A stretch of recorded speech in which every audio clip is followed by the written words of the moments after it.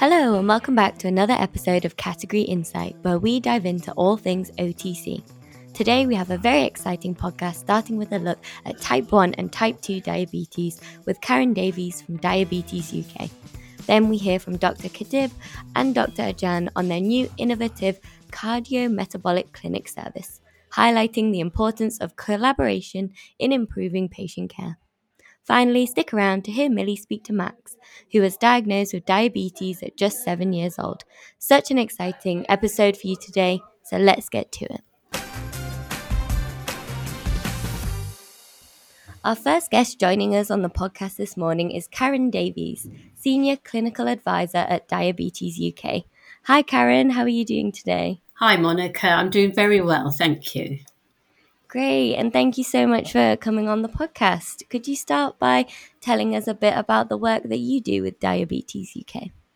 Yeah, well, I've been a clinical advisor with the charity for about 2.5 years now, and we do a number of things in the care team. So we support writing of and editing of articles for our Balance magazine, which is for people with diabetes, and we look out for topics for that magazine. We also have an equivalent magazine for healthcare professionals called Update. But beyond that, within the charity, we support any media releases, any patient or public-facing information that goes out to people living with diabetes or our stakeholders. And my main role within the charity is to support the digital education team. So we have an online free learning package for people living with diabetes.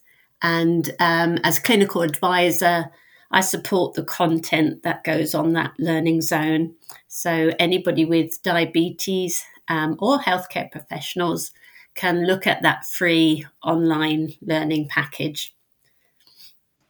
Thank you so much. And could you maybe start by giving us a brief overview of what diabetes is and its prevalence in the UK? Yeah, well, to give a brief overview is quite difficult because diabetes is actually quite a complicated set of conditions. There are a number of different types of diabetes, but probably for this podcast, we've focused more on the main known types, type 1 and type 2 diabetes. But diabetes is basically a condition where a person is unable to control their blood glucose levels and the blood glucose levels go too high.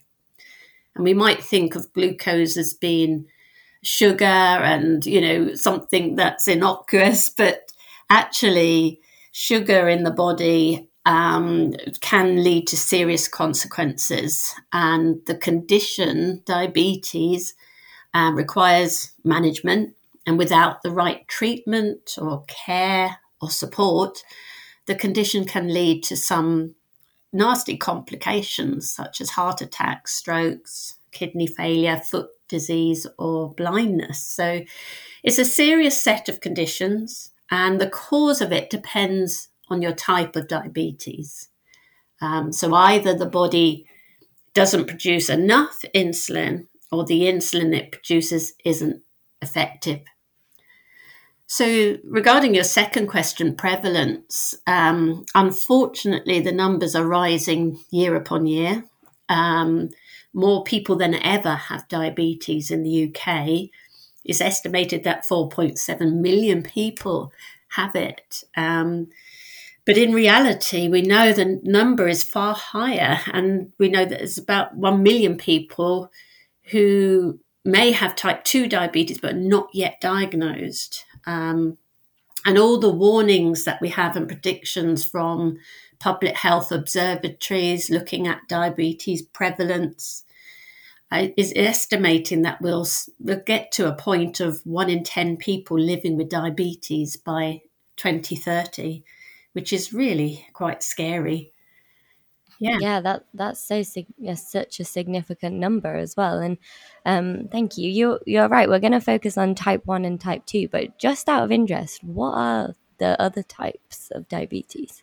Yeah, well, I mean, for your audience, which is primarily pharmacy, they will be coming across a lot of pregnant women. And some people have a type of diabetes that presents itself during pregnancy. We call it gestational diabetes. So that may well be a cohort that your listeners may identify with. Then there are about 5 or 6 different genetic types. They're only about Oh, wow. 2% of our diabetes community, but nonetheless, that they are individually quite different. Within that, we have like maternally inherited diabetes and deafness, and they're each unique in their own way, and there's always a strong family history, a strong genetic history there. And some, like the one I've described, comes with deafness and sometimes heart problems and kidney problems. So really important that they're identified, so that the person can have the right treatment and support in a specialist clinic. And then we have things like steroid-induced diabetes, cystic fibrosis, and diabetes go together. So yeah, it's and there's a type of diabetes which maybe we'll come on to when we explain type 1 and type 2 that is a bit slower of onset of type 1 diabetes. So many different ways that it can present, or the causal factors. Yeah, and so you touched on that diabetes can be genetic. Can it only be genetic? Like, who can be affected? Yeah, so there are lots of risk factors for type 2 diabetes, and that's the main type of diabetes that we tend to hear about because it's the highest in prevalence. But the reasons for it developing can be complex. So it can be like a mix of these risk factors put together. But what we do know about type 2 diabetes is that if a person is living with obesity or are overweight, this considerably increases their risks. But other risk factors for type 2 diabetes are factors like your age. So as we age, the small little cells, the beta cells in our pancreas that produce the hormone called insulin, that is integral to managing our glucose levels, it can wear and tear just like other parts of our body. So, age is a factor with type 2 diabetes. And once a day, type 2 diabetes used to be known as age onset. The sad thing is now that because of lifestyles I mentioned about living with obesity or overweight, but also sedentary behaviours are meaning that we're having younger and younger cases of type 2 now, which is very sad.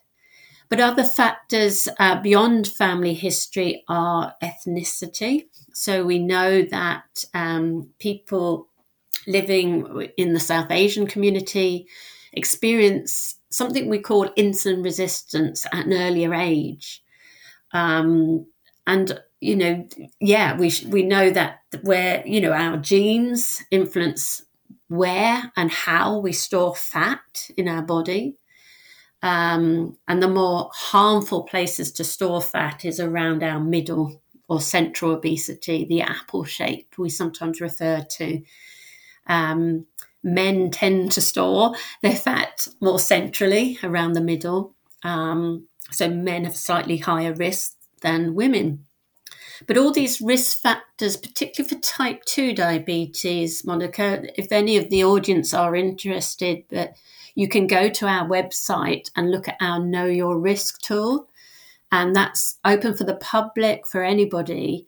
And it's short questions to determine your age, all the risk factors I've mentioned, your ethnic group, if you've got family history, and it gives you at the end your risks of type 2 diabetes.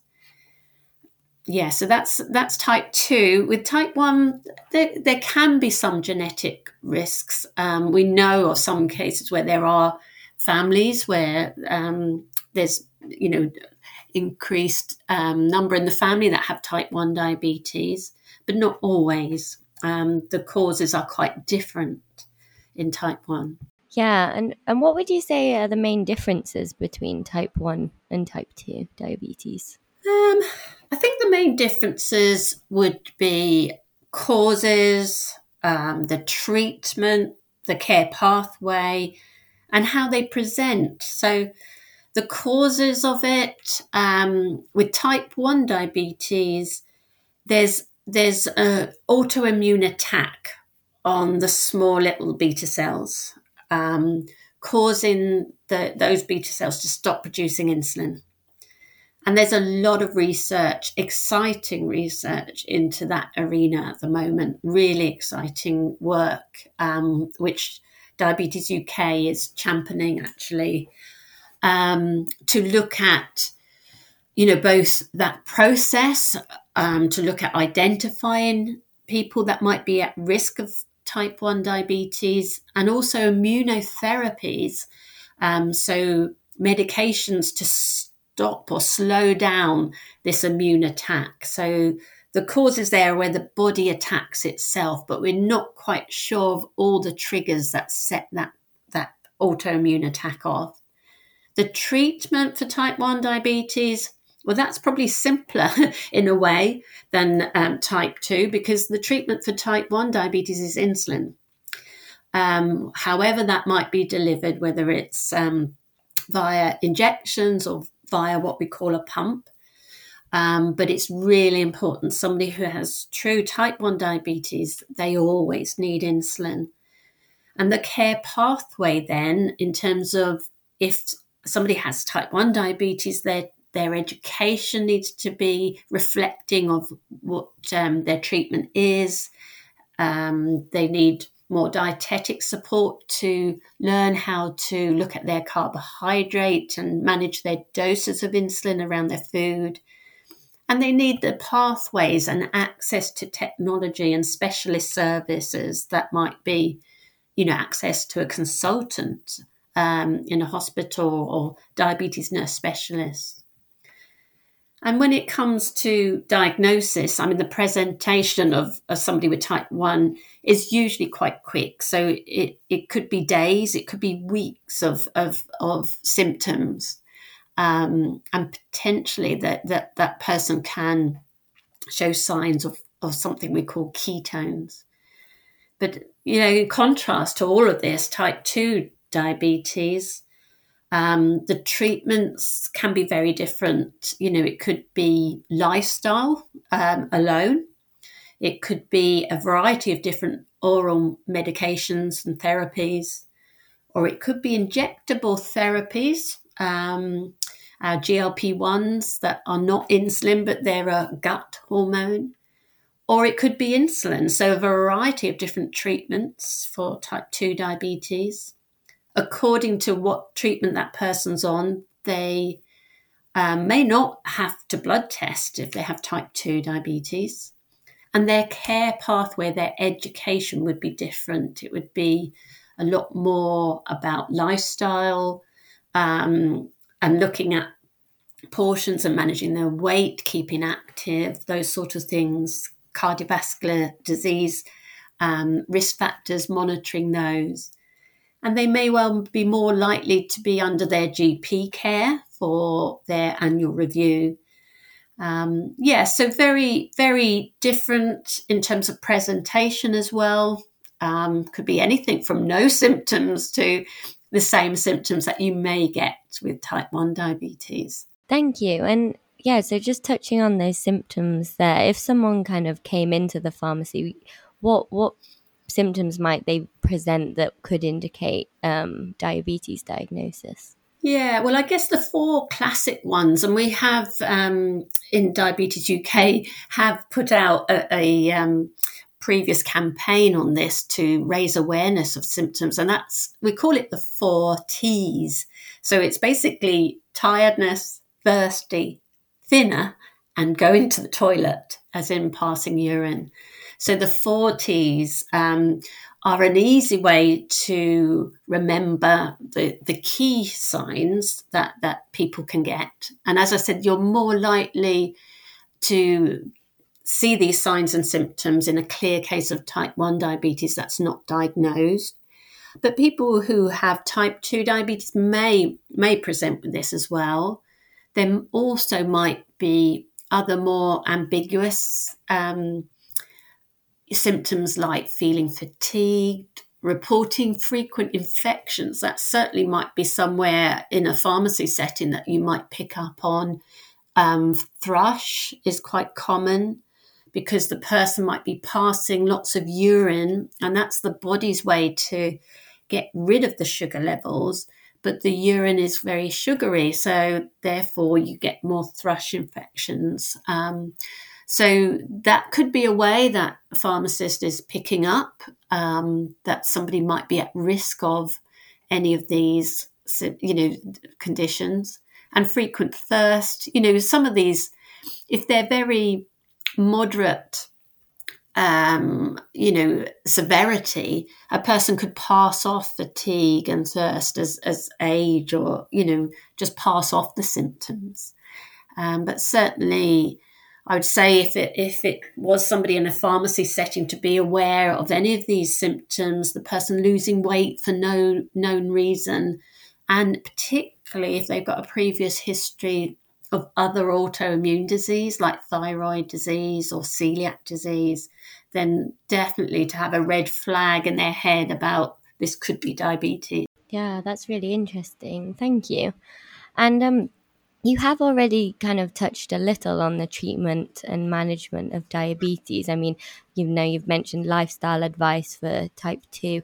I just wondered maybe if you could elaborate maybe a little more on treatment for type 1 diabetes. It's kind of summer now, people have got their t-shirts on, and I've kind of myself noticed an increase of seeing people with the kind of little things on the back of their arms, and maybe people might not know what those are and what they do. Could you maybe tell us about this? Yeah, so with type 1 diabetes, that's been fantastic to see the development of technology that can really help people. So with type 1 diabetes, there's two ways tech can help a person. One is smarter ways, if you like, of testing their glucose levels. So the traditional way has been using a lancet to prick the finger. So it's an invasive way to get blood, to extract a little drop of blood and put it on a stick, and use a meter. So you've got a couple of pieces of a kit there, and it's invasive, so just think of any of our lifestyles where, you're eating fruit, or you're out in a dirty workplace, or you're around a dusty environment, you're a gardener. It isn't always easy for people to blood glucose monitor. So what you're referring to, we've seen a few times on Strictly Come Dancing, for example, one of the dancers, Leela Moss, Kate Moss's daughter.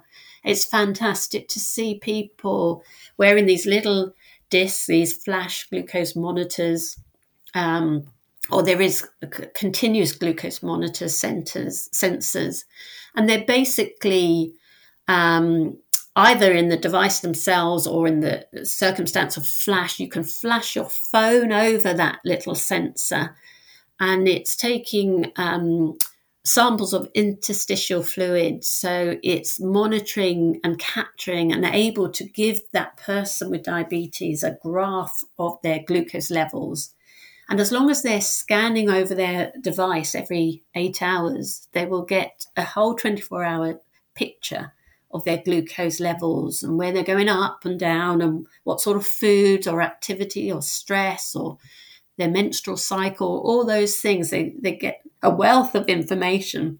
Sometimes it can be hard wading through that information, but it's offering such value for people to learn more about their diabetes and where their glucose excursions go and when they go in different directions. And they also contain alarms. So it helps that person to know and be aware if their glucose levels are going low, for example.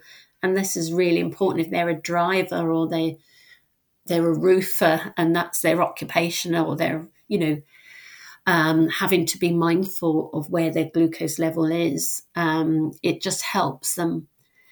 And there's also technology in how insulin is given for somebody with type 1 diabetes. So traditionally, it's always been giving injections of insulin, and there are very different types of insulin. They cover different time spans. They work over different time spans. So some are very rapid acting, some are shorter acting, some are longer acting. And there's always a balance for the person with type 1 diabetes to get the right amount of insulin in their system. It can be quite a management nightmare for them, for some people. But there are technology, it's not for everyone, where there's, again, a little sensor that goes on the skin and a pump containing a little amount of insulin that is delivered slowly over the 24 hours.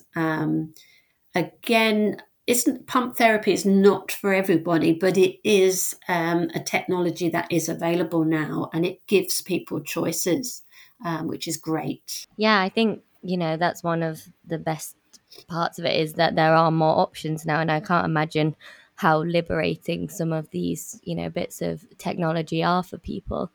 I just wanted to ask you, often diabetes is kind of associated with foot care, and some people might not really understand why that is. So I wondered if you could maybe touch on why foot care is quite important for some people with diabetes. Yeah, sure. So I guess people, going back to thinking about glucose or sugar, they maybe think how can that be harmful in the body? But at the end of the day, sugar is an irritant, and the way it can affect the feet is that sugar can affect the nerve endings and irritate them and cause problems with the nerve endings in two ways: either giving that person sharp pain, particularly in their extremities, their feet, sometimes hands, and we call that neuropathic pain. So it's where the nerve endings are hypersensitive, if you like.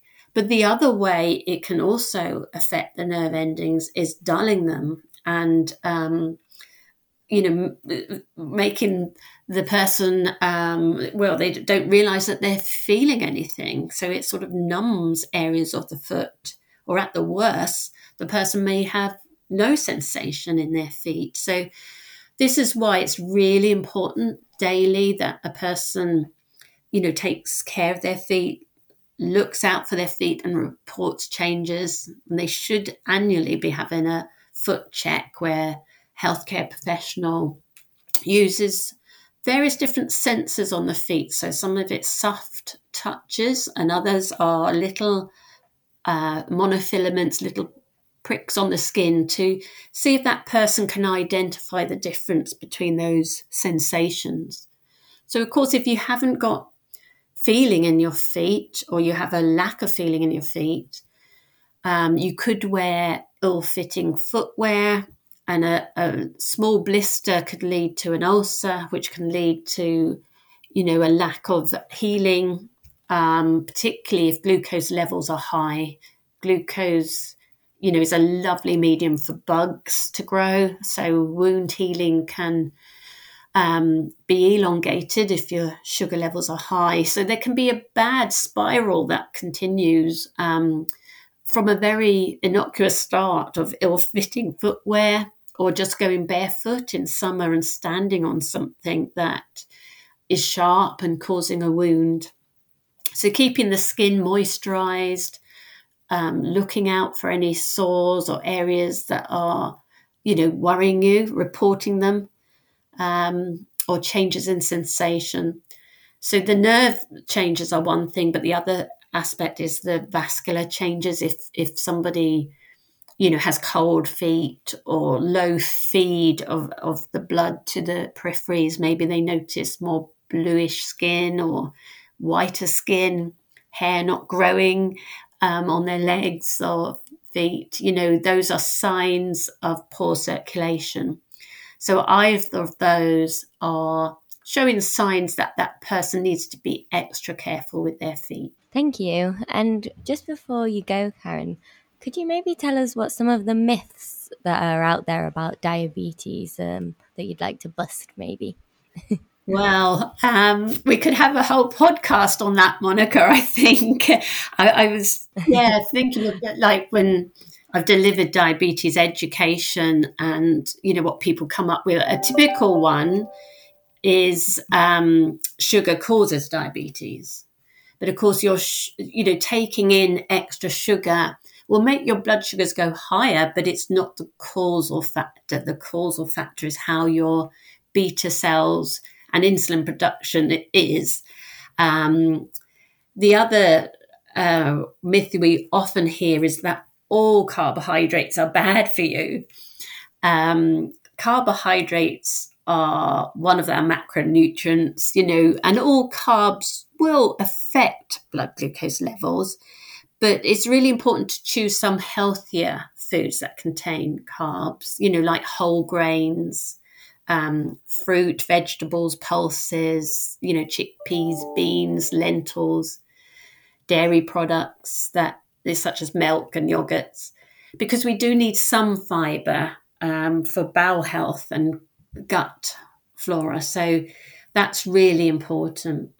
And I think there's a couple of other myths, like losing weight is simple for everyone. That's not the case. Some people really find it tough and hard to lose weight and need to be supported to find the method that suits them best, and explore those options rather than being judged. And there's a lot of stigma out there about weight, which is very sad, actually, because sometimes that can delay people from seeking help because they feel judged. But there's a lot we don't know yet about people who really do struggle with their weight, particularly when it comes to our gut flora. And I've seen it firsthand, that a lot of your pharmacists will know about the GLP-1 injectable medications, and they're basically a gut hormone. And I've seen people who have gone on to that therapy, and for the first time in ever, that many of them are losing weight. So it shows that they must be deficient in that hormone, for it to have that impact. So there's lots of myths that abide about food. Fruit has too much sugar, but in the right quantities, fruit is good for us. We get lots of nutrients and vitamins from fruit. So many myths out there, Monica. We don't have to be active to go to the gym. We can just have 10 minutes, doing our moving more is better than nothing. So there's lots and lots of myths. That's great. Well, thank you so much, Karen. Just before you go, is there anywhere where you'd like to signpost people to for further support on this topic? Definitely our diabetes.org.uk website is there. We've got oodles of material on the web pages. I mentioned earlier at the introduction, there's Learning Zone there just on the top tab. If you click on that and put in your details, you've got access to a lot of engaging learning material. We're not doing it like school. It's very fun. There's interactives and quizzes and lots of video narratives from people living with diabetes. But if you want support, if people with diabetes want more support, want a listening ear, we've got our helpline, we've got our forum. So please use those resources and signpost people to them. Fab. Thank you, Karen. Thank you so much. This has been so interesting. I really appreciate you taking the time to come on the podcast today. No worries. Thank you for having me. Next up, we have Dr. Rani Khatib, consultant pharmacist in cardiology and cardiovascular research, and Dr. Ramzi Ajan, professor of metabolic medicine. Welcome both. Thank you for joining me on the podcast today. Good morning. Hello, Monica. Thank you, Monica. Thank you for joining me. So today we're going to be discussing a brand new service that is making waves at Leeds Teaching Hospital. It's the first service of its kind to combine the cardiac and diabetes team. Could you both start by telling me what the cardiometabolic clinic service is? Rani, would you like to start? Yeah, thanks, Ramsey. So the Cardiometabolic Clinic is a new innovative service that we have developed with the aim to look after patients who've had heart attacks or MIs, as we call them technically, and they also have diabetes. So patients who have been admitted to cardiology with a heart attack and also they have diabetes, we have a new service for them that will combine the management of both conditions, including the kidney element as well, but not in full detail, in order to give them more of a holistic, rounded review, looking at their risk factors, optimizing their medicines, and ensuring that they are on the right medicines, meeting the right target for their risk factors, and being well looked after in the pathways and management of both conditions. So the idea of it is that it will be a combined service. We've already started that. So it will have, it's quite unique at Leeds Teaching Hospitals because it will have two branches to it. One of it will be a pharmacy led, and one will be a cardiologist and endocrinologist led, and they both will be as one, as an overarching service, proper MDT working, multidisciplinary working, but it's going to have this uniqueness in the structure of it compared to probably standard clinics generally. Hope that gives you a bit of an idea, and we can delve into it a little bit more later on. And Ramsey, I'm sure, can add a few bits to that. And thank you, Rani. I mean, as a diabetologist, my main concern for my patients is avoidance of vascular complications and improve outcome after a vascular event. And we've got to remember that people with diabetes, the main cause of mortality in this population remains cardiovascular disease. So once they have a heart attack, their risk of subsequent vascular events is quite high. And this is what we're trying to prevent here. So we improve their long-term outcome. If you think of it from the patient's point of view, how great it is that in the same clinic they get their cardiac problems sorted and their diabetes issues sorted, so you can get an optimized care using this multidisciplinary approach. I wanted to second Ramsey is because from a cardiology perspective, those patients keep coming back to us and they have a higher rate and risk of readmission and more complication from a cardiovascular perspective as well. Therefore, it just makes sense that we optimize this patient care as much as we can collectively, holistically, in order to reduce the risk of readmissions and complications and from a cardiovascular perspective as well. So I just wanted to second it, really. Thank you. Thank you. And so when a patient kind of walks through the door, what will this service kind of entail for them? Rani, would you like to talk about the pharmacy approach, and then I'll talk about the MDT clinic, if you're happy with that? Yeah, absolutely. So we've been championing within our trust and the university what we call a person-centered care approach, where we're trying to talk to patients about what is most concerning and important to them. So the first thing we do in this clinic, before patients come to our clinic, we actually post them a special tailored questionnaire which explores with them any concerns that they might have about their medicines, about their risk factors, how much their level of understanding of their numbers. Do they know their numbers? Do they know what the blood pressure target? Do they know what their glucose targets? Do they know what their cholesterol targets? So we start before the clinic by posting what we call the MyMeds Diabetes Questionnaire, which is a tool that we've developed locally. And now there's a huge interest in this tool nationally and internationally. And basically it primes the patient before they come to clinic with some questions and thoughts about issues that have been coming across. So when we contact them after that, we receive the questionnaire before the clinic. We have a look at it. We see that the patient, for example, have questions about one of their heart tablets, or it could be questions about some of their diabetes tablets, or they wanted to know more about, what's my blood pressure target, what's my glucose target, etc. And in the clinic, basically, what we try to do is try to ensure that during the consultation we have covered the issues that the patient wanted covering, but also, of course, we deliver a holistic review for the cardiac elements. So we look at their heart attack, secondary prevention medicines. We explain to them how they were doing, and what happened when they were admitted, what procedure they received, what's their diagnosis, what tests they received, what were the results. We asked them about their symptoms, how they were doing, have they got any symptoms they're experiencing, do they have any concerns.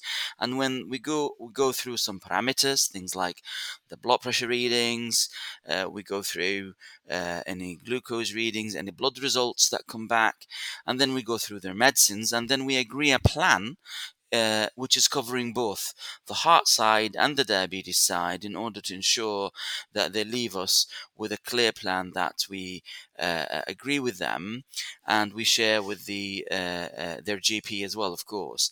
And then, of course, if needed, we bring them back for another visit.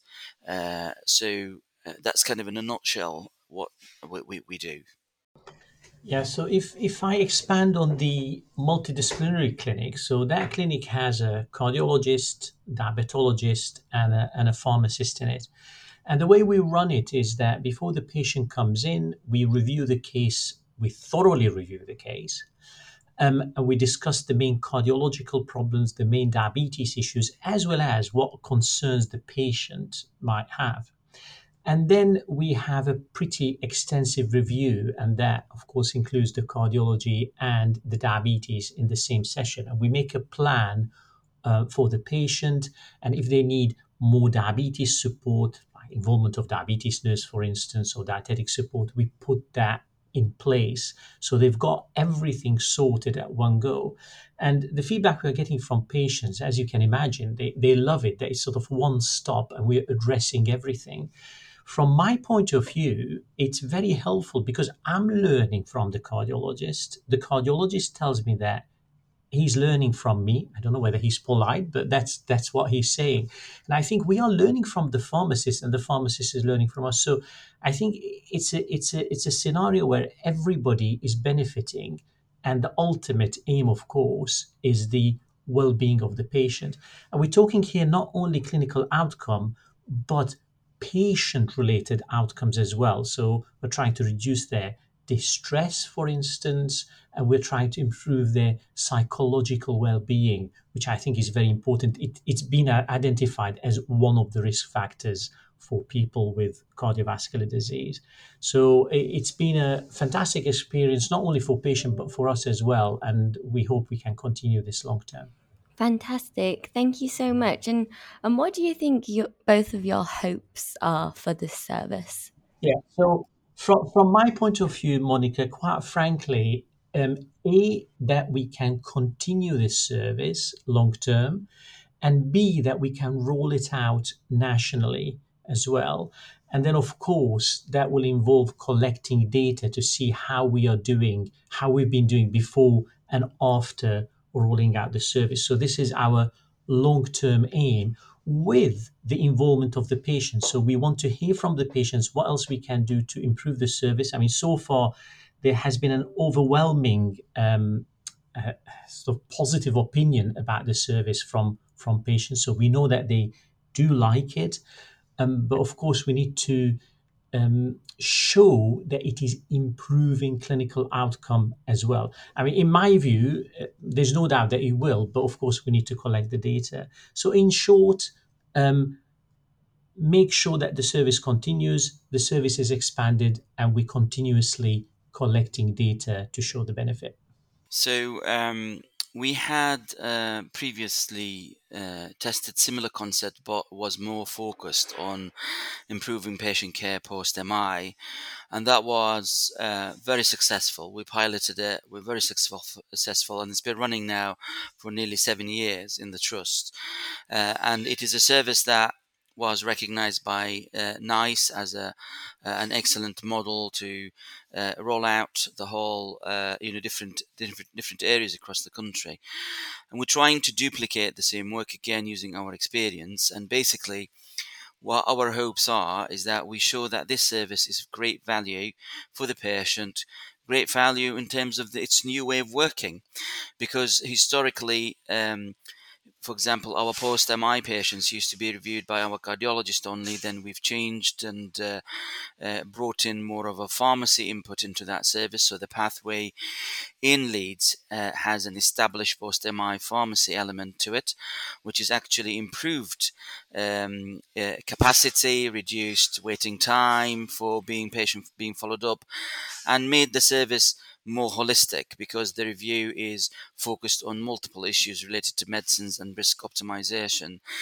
So our hopes with this service that it will um, build on previous experience and actually show the value of having this MDT working, and will show that we are addressing patient needs better, patients are doing better, and patients enjoying actually having this holistic one-stop shop as described. And on the long term, we would hope that what we find, what we experience, would be duplicated in other centres around the country and also even internationally, so that we can share good practice generally. That's where our hopes and eyes looking up to. Rani, if I may add, and I would really value your views on this. I mean, at the moment we are targeting the very high risk population. So this is a population that had myocardial infarction. So we are sort of reactive. I think in the long term, and we're talking very long term, I would like to see us proactive as well and intervene at an earlier stage. But of course, it's early days now. But if you're asking me about my what would be sort of my biggest wish is to really be able to target all these risk factors at an earlier stage, and I think that will be coming if we can expand as we are Yeah, planning. I agree. I think at the moment, if you, as you mentioned, Ramsey, we are trying to target the highest risk patients. So those are patients who have been admitted with MI, and they have diabetes. So they are the highest risk. Um, but there are two other categories, I guess. One is patients who are admitted to cardiology for a cause other than MI, and they have diabetes. So those would be people that we should be targeting. That will require expansion of the service at that level. But then we've got another area, of course, which is actually optimizing, the prevention element before even patient comes to hospital, and that would be probably more in primary care, because we're doing this clinic in secondary care. We're capturing the highest risk patients who get admitted to hospital. It would be fantastic, as we build our experience and expand our service, that we start targeting patients even before they're admitted to hospital, so that we can optimize the risk factors way in advance. That would be the long-term vision, definitely. That's fantastic. Thank you so much. And my final question to you both, why do you think that this is an important partnership, and is this really kind of the first time you've seen cardiac and diabetes team come together in such a way? There are many partnership in this project. So this project actually has got a lot of partnerships. Uh, the first, well, you've got an interesting partnership between cardiology and diabetes, and this is something that. Though we have known for a long time, as Ramsey has been explaining earlier on, that there is a big interplay between cardiac conditions and diabetes. And we know that patients with diabetes are more likely to have cardiovascular events, they're more likely to have heart failure, they're more likely to be admitted with complications, etc. We also know in cardiology that patients who come to us with diabetes, they tend to have higher rate of readmissions, and they usually would have more complications in their management generally. So that was recognized, and I guess things have been coming towards this direction of actually maybe doing a holistic review should include both and input from both. What facilitated that, I guess, in the last a few years is that some medicines that they were coming out were actually of benefit for both conditions. So where historically a lot of the medicines that we used mainly benefited diabetes by controlling glucose, now we have more medicines that work beyond just glucose control, and actually they exert a lot of cardiovascular benefit. So it became of an area of interest to cardiology. Not only that, some of these medicines now, which were developed for diabetes, they actually are used in patient in cardiology without diabetes. So the research and the development of a lot of new medicines in the last 5 years or so have actually driven this kind of union between cardiology and diabetes. So diabetes medicines being used in cardiology without diabetes because they've got cardiovascular benefits, and diabetes medicines used in diabetes and now exerting cardiovascular benefits. So that was one element of partnership. The other partnership, of course, the MDT element that I've described, which is you've got a consultant pharmacist, you've got an advanced pharmacist, you've got a cardiologist, you've got a diabetologist, all working together with the support of other members of the team.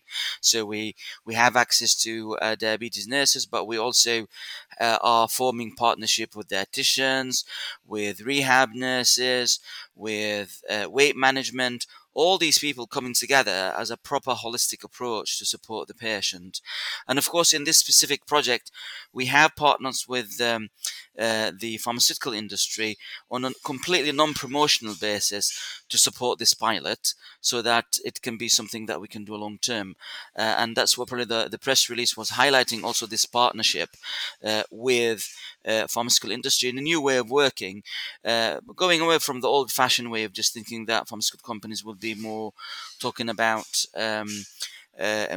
specific medicines. In this context, is completely non-promotional. It's all about how can we develop a service that would be useful for our patients, improve their care, and it is kind of a proper shared investment from both sides, the Leeds Teaching Hospital Trust and the investment from the pharmaceutical company. And I'll hand over to Ramsey for additions. Thank you. Yes, Ronnie, I think you summarized it very well. From my point of view, I've been calling for a partnership between diabetes and cardiology for many, many years. And as Ronnie quite rightly pointed out, the trials showing that some diabetes medicines have got cardiovascular protective properties brought this partnership to become sort of more of a reality now, because people are realizing that cardiology and diabetes will have to work more closely together. And that actually explains the American Diabetes Association um, announcement. I can't remember exactly when, around 3 years ago, when they said that cardiometabolic medicine should be a new specialty. And I completely agree with that. And I think that having this partnership with pharmacy, cardiology, and diabetes, and hopefully if we can bring in renal at some stage, that would be very, very good and essential for the long-term benefits of our patients. And as Ronnie pointed out, all the other partnerships in terms of industry. I mean, we are very grateful to industry for allowing this to happen in a very non-promotional way, and also the partnership with everybody else. I mean, think about it: primary care. There's a partnership there because they are affected by these clinics, and so on. But the ultimate aim, of course, is to improve outcome of our patients. And I'm sorry if I'm repeating myself, but we've got to remember it's not only clinical outcome, but patient-related outcomes. We want our patient to feel better as well, sort of adding years to life, not just life to 2 years. Oh, sorry, have I said it the wrong way? Adding life to years, not just years to life. Fantastic. Thank you both so much. Was there anything else you wanted to touch on before we finish? If I may, I think I would just say that, and I mean it, I feel very lucky to be working with colleagues like Ronnie, like Trish, the other pharmacist who works with us, and of course, my long-term friend in cardiology, Steve Wheatcroft, who's been running this service with us. And I hope, as I said, that we can expand this locally, regionally, and nationally. Thank you, Ramsey. It's a pleasure for me to work with you. I've been working with Steve for a long time in cardiology, and introduced to Ramsey in this project, and it's fabulous. And I like also all the connections we're building, and I just wanted to second what Ramsey was saying about the patient needs. We are identifying when we speak to patients, because these are lengthy consultations, many aspects related to anxiety, psychology issues, that we also reach out sometimes to our clinical psychologists and their support. But also we're finding those discussions go beyond just the medicines. A lot of focus on lifestyle modification, supporting patients in things like quitting smoking, improving the weight management, which we can't do all in our own. We will need the support of other services, but we're trying to make it as holistic and rounded approach as possible. So thank you very much. Today, I'm speaking with Max Rossiter, a 23-year-old graduate, about his experience living with type 1 diabetes.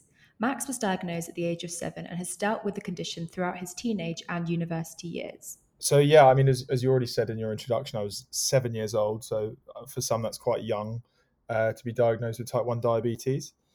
I just remember a period of getting sort of thinner and thinner because your blood sugars increase, which means you need to try and regulate your sugar levels using sort of any means necessary, really. And one of those is just flooding your system and trying to get out all of the sugar. So yeah, it's not particularly good for your body. I just remember getting thinner and thinner. My parents were concerned about me. And there was one particularly memorable occasion when I was watching Middlesex versus Kent at the Oval with my dad and my granddad. And I just could not stop drinking. It was like continual, litre after litre of water. And I think at that point when I was there, everyone realised that was kind of not normal. So, I got taken to hospital and diagnosed swiftly afterwards. And what was that like for you at such a young age? So, I mean, there's pros and cons really of it being at such a young age. So, I mean, the first that I've been told is that it's a lot easier to manage sort of when you grow up if you have it when you're younger, because you become acclimatized to living with it. It's very different for someone having kind of more of a memory of kind of life before. It can be a lot more difficult, but because I was 7 and because I was so young, I kind of got used to it pretty quickly. So yeah, I would say there's obviously pros and cons, as I said, but yeah, I'd see it as beneficial getting it as young as I did. Yeah, fair enough. And going into your teens, obviously that's when people start drinking alcohol towards the end of your teens and going out more. How did managing it change with that? What were the new challenges that came along? Yeah, so I mean, as a sort of teen, you have it's a very good level of care at the NHS level. So that kind of allowed me to, I mean, I kind of just wanted to ignore it through my teens, frankly. I didn't really want to, acknowledge it. I didn't really want to engage with it. And the kind of level of care that I was getting was all external, right? So it wasn't really sort of self-driven at that point, the management of my diabetes. It was much more sort of when I went into the appointments, they would keep checking on me. I just kind of threw caution to the wind a little bit and just kind of went with it as best I could. Yeah, that's great. And Now, as a young adult, have you noticed any difference? Do you take more responsibility for it, or do you still rely heavily on like healthcare professionals? So, I mean, definitely as you kind of grow out of that kind of care system, I think it's 16 is the time when you're flipped over to the adult diabetes sort of care system in the NHS. And sort of there's less sort of intense focus on you, I guess, when you kind of become an adult with diabetes. So a lot of it's self-managed, but the amount of progression there's been in the technologies around it as well has been really, really useful. But yeah, being a kind of a young, sporty sort of individual, it can be tough to manage, because taking part in those kinds of activities tends to throw your sugars off one way. And as you mentioned, when you're young and going out, drinking alcohol, etc., it can throw it the other way. So you've got to kind of, you just got to think about things sort of as you do them, and the impact that they're going to have in a few hours' time. And you recently, in the last few years, got the Freestar Libre 2 sensor. How has that changed things for you, if it has at all? Oh yeah. As I just said, like, the technology has gotten so much better. So I got that in the last couple of years, and prior to that, it was finger pricking tests, which give you like a basically a snapshot as to what your sugar level is now. But with this Freestar Libre, it's about the size of a £2 coin, and it's like a small device that sticks to the back of your arm, and it basically takes consistent readings throughout the day, so long as you use it enough. It will give you a full picture of your 24 hours, where your levels have been. It also gives you a directional arrow that shows you where your sugar levels are actually heading to. So it's the transparency around like where I am and my management around that is really useful, especially having it linked up to your iPhone now. So I don't need to carry around any sort of clunky tester or any equipment like that. The Freestar Libre 2 has been a real game changer. So how does that work? So there's an app on your phone, and you link it up to the sensor through Bluetooth, and it effectively takes your readings throughout the day. And also you can make it, you can program it so that it provides you alarms if your glucose goes too high or too low. So your phone really is obviously, everyone these days has their phone around them all the time, and it's the most useful tool in order to be able to interact with your diabetes on a kind of an intimate level. You get to see things really, really clearly. And so what would happen if it notified you that you were going low, for example? So if it notified me that I was going low, and it beeps on my phone, it's almost like getting a ring. I then obviously I have to take a reading to show me what level of low I'm at, and depending on that information that I get, I will then take action. Go and get some sugar or a drink or whatever to try and correct that. Perfect. And finally, what advice do you have for other young people with type 1 diabetes, whether they've just been diagnosed or they've had it like you since the early years of their life? Yeah, I've spoken to a couple of people just sort of along my kind of trip having diabetes when I've been in hospitals and things, and a lot of people just ask, how, is there any advice? And I guess one thing would be just go with it. Like a lot of people, I did it as well in my teens, and you kind of try and fight it. It's kind of, you don't want to do it. You just kind of push against it. But the more you go with it, the better it'll work with you. And I think embracing it is one thing that I would advise anyone with diabetes or type 1 diabetes of a young age to do, because fighting against it's just never going to work. That's great. Thank you so much, Max, for coming on the podcast and sharing your experience. No worries. Thank you, Millie and Max, and what a show. I've learned so much, so I hope that you have too. Make sure you have a look at our show notes, as always, to find out some of the amazing resources. We hope you will feel more confident when chatting to your customers with diabetes in the pharmacy. Until next time, I'm Monica West, and this is Category Insight.